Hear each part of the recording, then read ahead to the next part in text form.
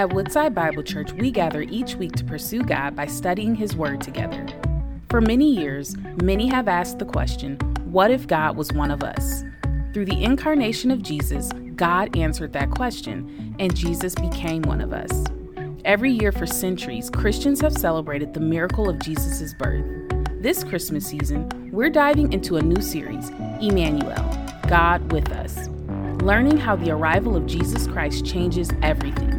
He came to save us, a broken and crooked world, a fallen people. Join us this Christmas as we explore the miracle of Jesus' incarnation and the impact it still has on us.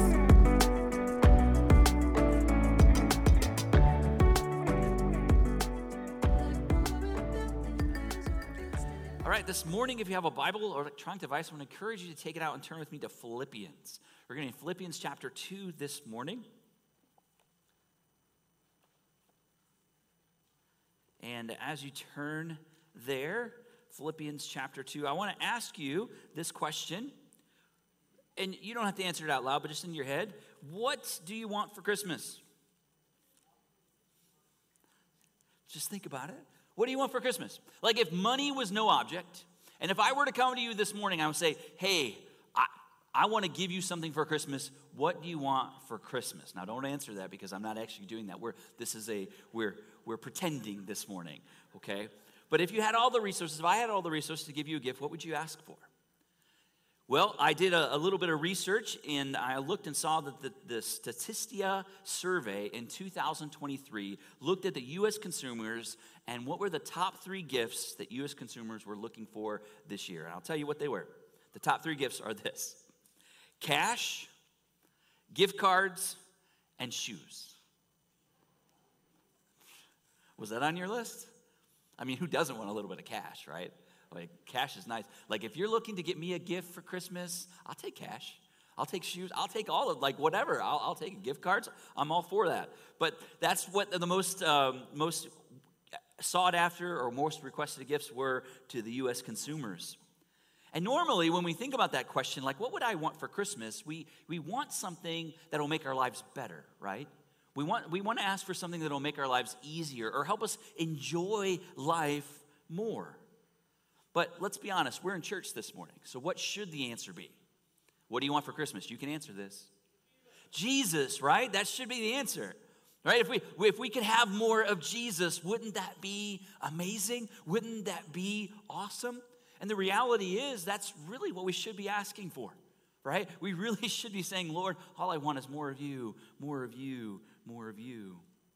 But you know, there's a part about the character of Christ that I really think we should be begging the Lord for. And that's humility.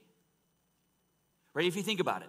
Think about it. Think about all the disunity that goes on in the world. Think about all of the challenges that you have even at Christmas time with your own family. When you guys get together, like there are certain things you don't talk about. There are certain people you don't talk about, right? Because otherwise, family goes from like 0 to like nuclear in 3.2 seconds. Anyone else have a family like that?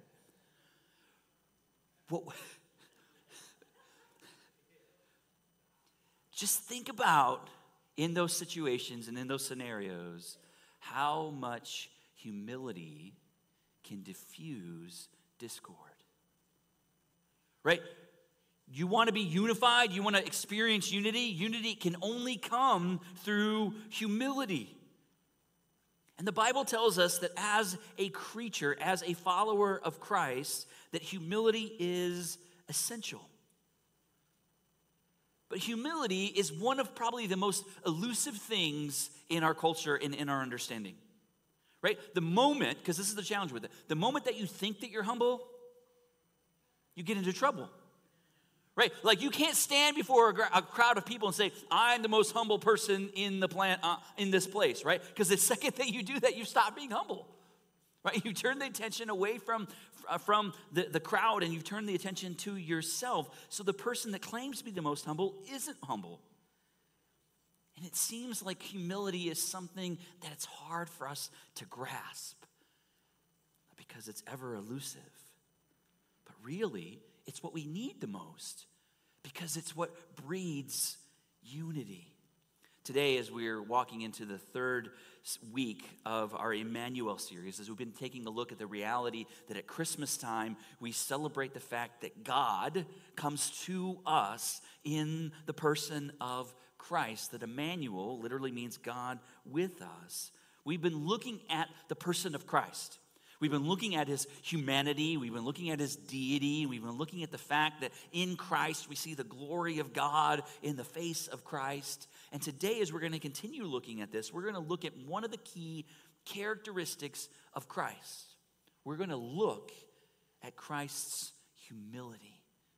That he gives us the ultimate example of what it means to be humble in his person and in his act. And today we're jumping into a text. We're not going to look at the whole book of Philippians, but what we can see in the book of Philippians is that it's a letter written from Paul. Paul writes the letter to the church at Philippi. This is a church that he planted, and as he has seen them grow and seen them mature, he's beginning to see some things inside of the church that are causing difficulty. Now, in some of the churches that Paul writes to, we see that there are pressures from without. Some of the churches were facing persecution. Some of the churches were facing difficulties or challenges from without. But in Philippi, the challenges were not a theological problem. It wasn't a persecution problem. The problem was there were those inside of the church, specifically two people, that were disagreeing with each other. They were refusing to be humble. They both had their separate opinions that weren't gospel, weren't law. They had their opinions inside the church, and what they were doing inside the church is they were trying to get people to come to their position. So you be my friend, and you be my friend, and then this person was getting their friend, and what was causing is two people were causing this massive division inside the church, and so Paul writes this letter to them. And he says, this is what should be your mindset. That conflict can be answered through humility. And to show this to the church, Paul pushes forth Christ as the ultimate example of humility. And today, as we look at this text, what we're going to see is that we're called to follow Jesus' humble example. Jesus, the perfect embodiment, as he's divine and human, he's the perfect embodiment of humility. He gives us this example to follow and says literally, come follow me. Today, as we look at this passage, we're going to see three ways that we are to follow Christ's example of humility. First, we're called to consider your position. Consider your position. Look with me in chapter 2, beginning in verse 3. Paul writes, do nothing from selfish ambition or conceit, but in humility count others more significant than yourselves. Let each of you look not to his own interests, but also to the interests of others. So here we see Jesus gives us the example of how we are to, or Jesus is going to give us the example of how we are to relate to one another. So as Paul is writing this, his appeal is for unity. He wants the church to be unified. He wants the family of God to be a united front. But it's going to come through humility. It's this internal identity of being humble. And Paul says, do nothing from selfish ambition. Right? As we look at the world today, or even in the church today, he says, do nothing from selfish ambition or conceit. What he's saying is, when you come into this place together as the church family, don't live in such a way that you're trying to one-up the next person. Right? Don't do anything selfish. That's the way we're told in the world, right? The world tells us, look out for number one, be the best person that you can be, work hard so that you can achieve and move up the corporate ladder. But that's not the way it is in the church. He says, do nothing out of selfish ambition. Like when you come in this place, don't think as you come into this place, how can I move up the ladder inside the church? How can I be made more famous inside the church? But instead he says, don't do that. Be humble. Right? This idea of humbleness, even in our culture, is hard for us to hear because no one tells you to be humble. Right? No one tells you to be humble anywhere. Instead, you're an American, so you have the right to have your own feelings. You have your own right to speech, and you can think, and you can feel, and you can say whatever you want because you're an American. But when you come into the church, like that identity has to submit to your identity in Christ. Right? When we are called to live as Christ, we're called to walk like Christ.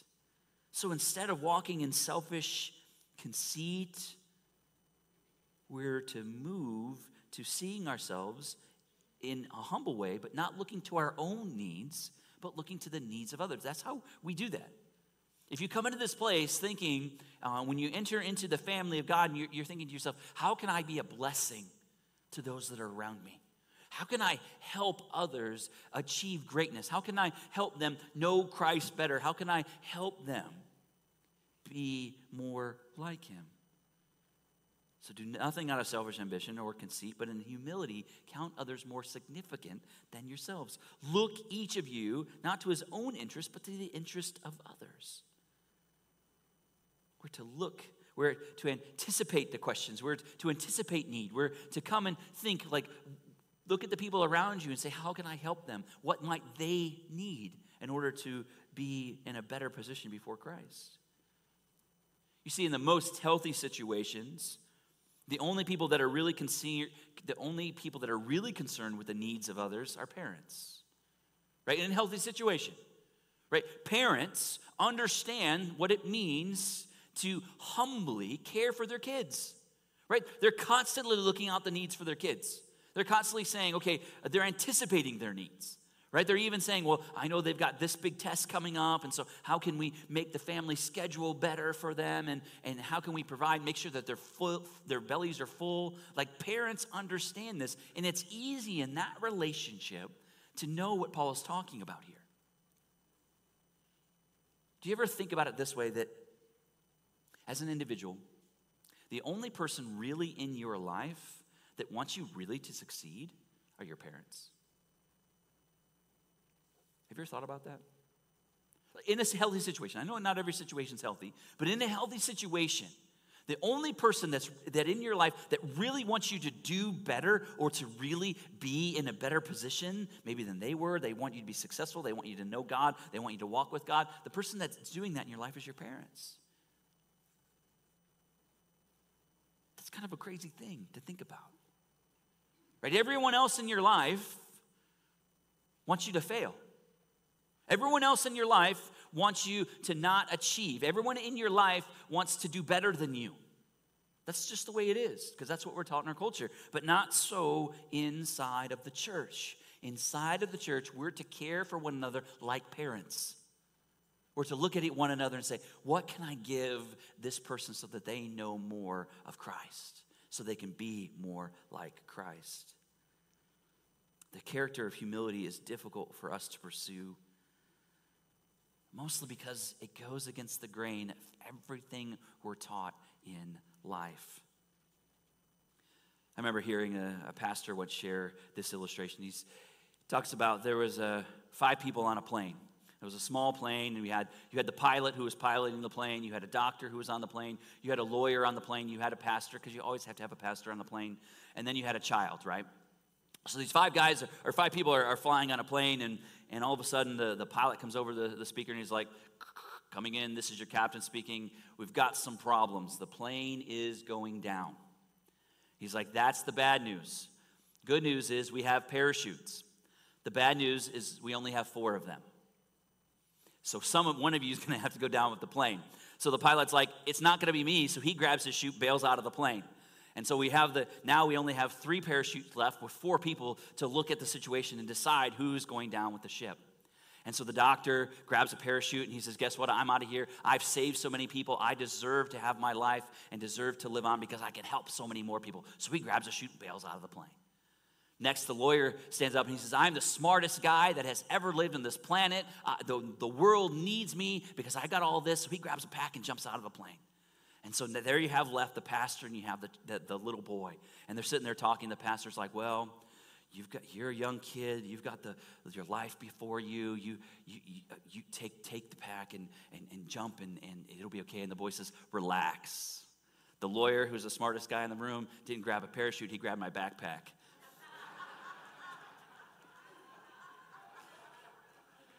Oh, pride comes before a fall. That's a long fall, right?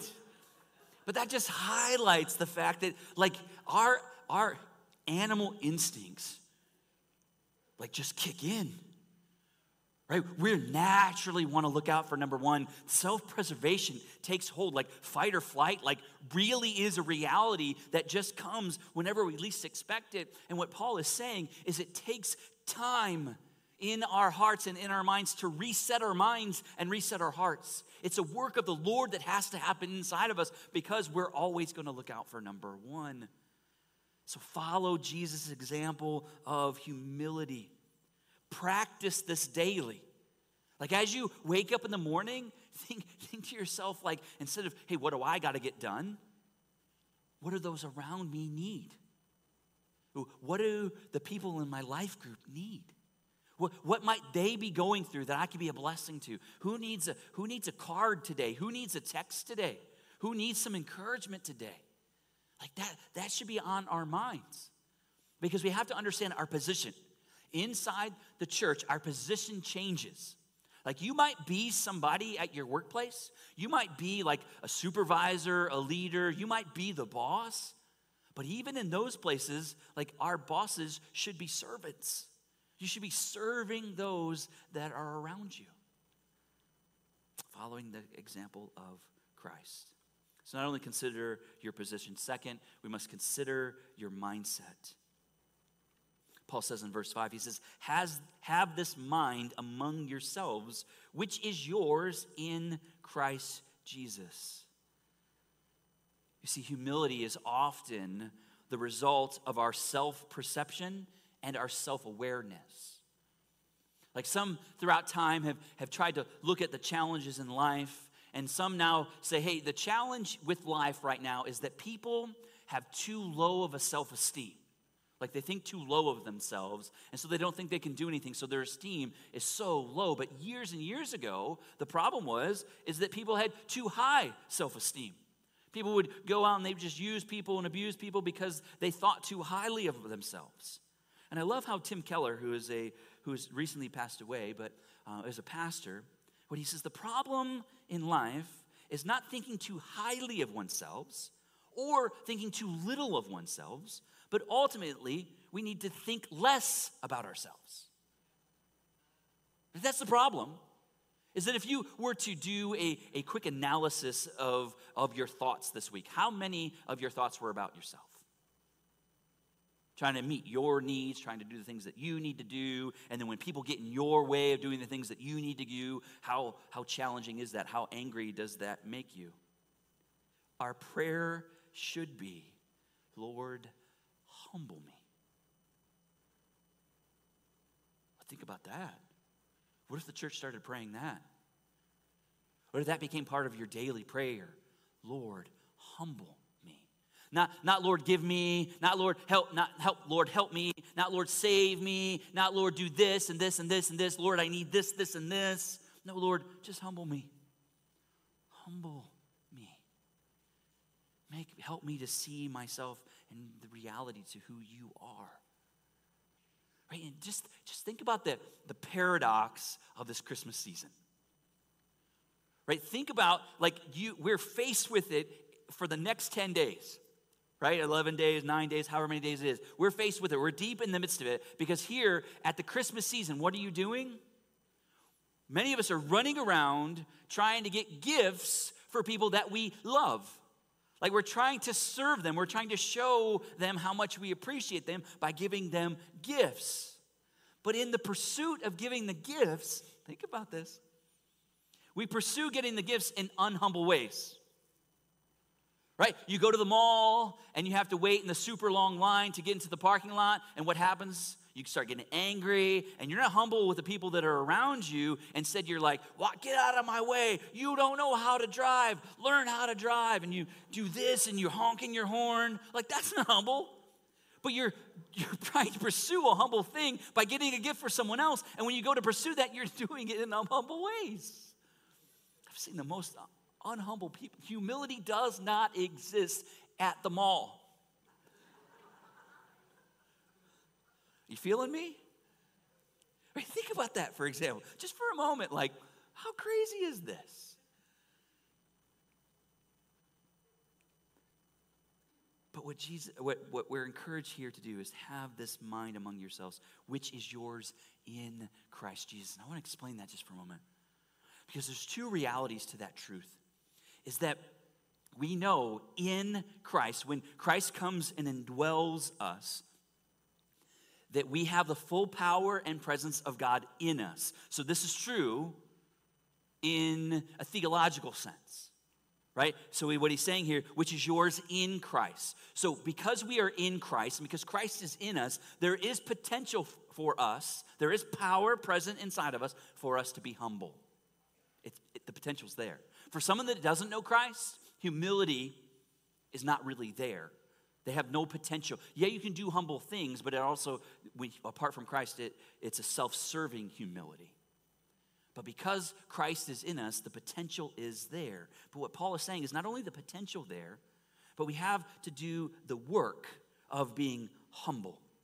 Right? We have to say, even though the power is there, it doesn't become a present reality unless we ask the Lord to make it manifest itself inside of our lives. Right? Just like inside of us, because Christ lives inside of us, there's a potential to walk towards sanctification. There's a potential to be transformed from our bad habits and our addictions. Like, that's a present reality that is in our lives. But unless we go through the process of saying, "Lord, it's in me, help it develop in me." That's what Paul is saying here. It's the present reality is in you. You have the potential of being humble because the power is present because Christ is in you. But you have to do the work of asking the Lord to humble you so that we can become more and more like Christ. And one of the ways you can tell if you're becoming more humble is if your conversations are less about me and more about we. When you think more about the community than you do yourself, that's when you know you're growing in humility. But again, you can't be too humble or too expressive of your humility because then you're no longer being humble. But in Christ, we have that potential that is there. Looking out not for our self-interest, not looking out what's best for us, but looking out what's best for the community, best for each other. Third, as we look at this passage, we're called to consider your example. Now, this gets to the heart of the Emmanuel series. As Paul's given us the teaching of what we want to do, but then he comes and gives us the example. And this is the example he says. Who, being Jesus, though he was in the form of God, did not count equality with God a thing to be grasped, but emptied himself. By taking the form of a servant, being born in the likeness of men, and being found in human form, he humbled himself by becoming obedient to the point of death, even death on the cross. So verses 6 through 11 totally show us the path of humility through the example of Christ. The path begins by introducing the eternal glory that Christ had. Though he was in the form of God, Jesus in eternity past until this point is in heaven where he's grasping hold of his divinity. Meaning not that someone's trying to take it away, but he's calling it out. He's saying, I have the right to be God. I am God. So therefore, in eternity past, he has the right to be worshiped eternally by the angels. And so he's saying that in eternity past, that's where he was. And we see in this passage, we see the word form. Meaning we see that he's in the form of God, the form of a servant, and in human form.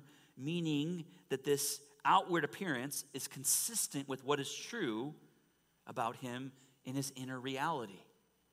So being in the form of is an outward appearance of what is inwardly true. So he says, Jesus, though in the form of God, did not account equality with God a thing to be grasped. Now what Paul is saying here is that Jesus, though he is God, could have come to earth with the God identity and just come to earth. And when he came to earth in that way, in his God identity, all he could bring is judgment. Right? Because in order for a holy God to be among sinful people, he can only come with judgment. But instead of coming, he did come as God, but didn't come as the judging God, as the exacting king. Instead, though in the form of God, he didn't count equality with God a thing to be grasped. But instead, what did he do? He emptied himself. Now, not emptying himself of his divinity, but emptying himself of his rights. Right? He emptied himself of his rights as king. So he empties himself, and then after he empties himself of being God, and then humbly becomes a servant. So he takes on an identity. He takes on our humanity. So he empties himself of his rights, takes on limitations, takes on our infirmities, takes on our limitedness in that we can only be in one place at one time. We're hungry, we need sleep, all of those things that he never had to experience because he was God. Now he's taking on all of these things so that he can be a servant. He's found in human form, and he humbles himself. The power of the gospel is this message of divine humility. Jesus, who is God, humbles himself by becoming man. Jesus leaves his high position in heaven to live among the agony of humanity. But he does so also so that he could be the ultimate sacrifice for our sins. He comes, he takes on flesh so that he could die for us. He had to do it. It's the only way that it could be done in order for our sins to really be forgiven. Humanity has to die. Humanity has to be punished. And humanity is either punished in your own self or it's punished in the work of Christ on the cross. Jesus gives us the ultimate example. And at Christmas, we look at Jesus in the cradle and we marvel at the fact that God comes to dwell among us. God comes to pursue us. And I'll tell you what, there's no greater feeling in this world than to be pursued, right? Think about that. Wife, how good does it feel to be pursued by your husband? Like when he says, hey, you're the most important thing to me. Let me take you to dinner. Let me care for you. Child, what does it feel like to be pursued by your parents? Doesn't that feel amazing? For them to say, I want to know you. I want to be by you. I want to care for you. Like to be pursued is an amazing feeling. It's a joy that comes for us. But that's what we see in Christ being Emmanuel, God with us. It's God pursuing you. The God of the universe pursues you. And that's what we celebrate at Christmas. But the beautiful thing is that that's not the only thing that God does. Not only does he pursue you in Christ, he makes you right and brings you peace with God through the cross. It's the cross where your sins are paid for. When everything that divides you from God is taken away because Jesus has paid the price and he has died the death that you deserve. And so when we look at the cradle, when we look at the cross, that humbles us. You can't stand at the foot of the cross and look up at the cross and say, look at what I did. Yeah, you can say that, and what you're saying is, yeah, I put him there. It was my sin that put him there. I didn't do it. I did the crime, but he's taking my punishment. There's no arrogance in the cross. There's only humility because God died for you. That humbles us. I love how in this passage it gives us 3 terms that help us identify how we can follow Jesus' example. First, we see the word empty. Right? That means to give up or to pour out. It means that we must empty ourselves of all pride, all selfish ambition. We empty ourselves of that. We say, Lord, it's ever present inside of me. It's ever present in each one of us. Just get yourself behind a wheel and you'll find very quickly that you're full of yourself. Right? So we need to be emptied. So it's a process by which we say, God, help empty me. God, help humble me. Second, we see the word serve. Means that we benefit or we assist others. We give of our time, we give of our talents to help others, to push them along, to help them be propped up in their faith and in their walk with God. And then third, we see the word obey. Obey means that we follow the instructions or the commands of another. Jesus obeyed his Father. We see that every single step of Jesus' life, he's constantly obeying his Father.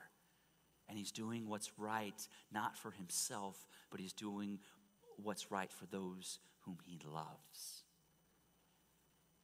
We have a great example to follow in Jesus. Jesus displays how we are to pursue humility, and we're called to follow his lead. I want you to think about this just for a moment. Like it might be, as you think about, and you're being pressed today to think about being humble, and to take on the example of humility that Christ gives us, let me push you a little bit further in the example that Christ gives us. Jesus doesn't display humility just to those people that were nice to him.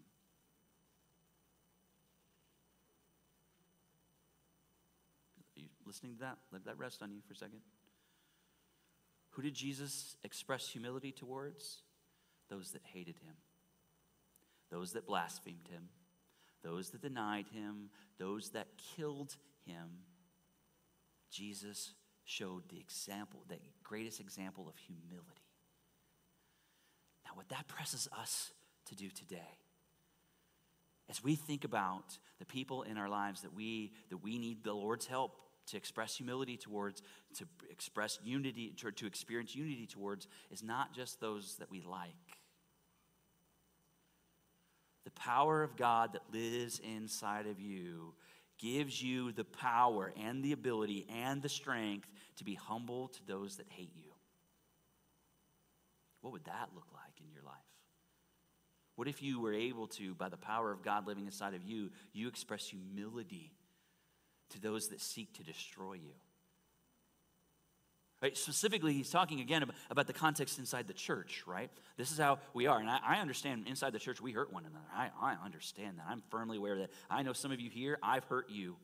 Inadvertently, I've hurt you. And we've had to walk through the fact of me expressing my apologies, my repentance towards you, and you coming back and say, well, I forgive you. Like that's a beautiful thing. But there are some, I can tell just by knowing some of your stories, that there are still some people inside the church that hurt you, and you're still holding a grudge against, and you're waiting for them to come to you. What if we actually put this into practice? And what if instead of you waiting for them to come to you to say, hey, I'm sorry, what if we just did the work of forgiving them before the Lord, and then we pursue them?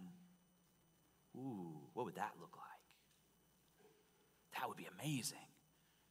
Right? That would like knit our hearts together in a way that like people that don't know Jesus, when they come inside of here, they're like, man, I don't know what it is about those people, but I can tell they love one another.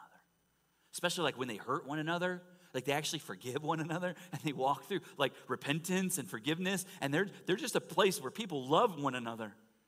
And they're so humble. Oh my goodness. We can be what people never see in the world. And what does that do? It draws them to Jesus. That's why the Bible says, let your light shine before men so they may see your good deeds and praise your Father in heaven. Man, this year, church, let's ask the Lord to give us the greatest gift of humility. Lord, humble me. Lord, humble me. Maybe you're here today and you've never come to the place of knowing or expressing your faith and trust in Jesus Christ. It begins in being humble. It begins by you acknowledging the fact that you need a Savior. You need someone to save you. You need someone to forgive you of your sins. You need someone to make you right before God, and that person is Jesus. So this Christmas, man, I pray that you give your life to Jesus. And if you want to know more about that, maybe it's not clicking with you, it's not so clear, I want you to know I'm available. I'd love to talk with you more about that. So hit me up in the lobby in just a moment and say, Pastor, I want to know more about Jesus. Or you can write that down on your communication card. Drop that communication card off at the desk, and that way that'll get back to me, and I'll reach out to you this week and see if we can make an appointment so that we can talk more about that.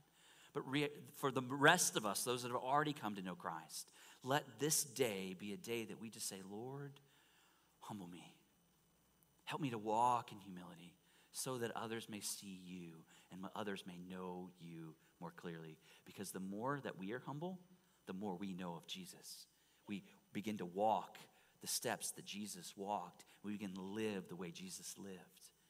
We get a chance to experience him personally in a better way. Let's pray together. Father, we thank you so much for your love. We thank you for the truths that we've been able to experience today and the example that you gave us. Father, how true it is that in humility we find you. God, we know that we live in a culture that is so self-centered, so self-righteous, and every single day we are truly tempted to look out for our own needs. Father, I pray that because you live in us, that you continue to work in us, and may humility be the characteristic that shines the most in this day, but in the days to come. Father, we thank you for the gift of Jesus. We thank you that he, through his own sacrifice, gave of his life so that we may be made right. Today, Father, we celebrate that. Help us to remember. And now as we worship, Father, please allow the words that come out of our mouths to be a reflection of our hearts. In Jesus' name we pray. Thank you for joining us as we study God's Word together. We would love to hear how God is moving in your heart and get you connected into the Woodside Bible Church family. Head to woodsidebible.org/connect to introduce yourself today.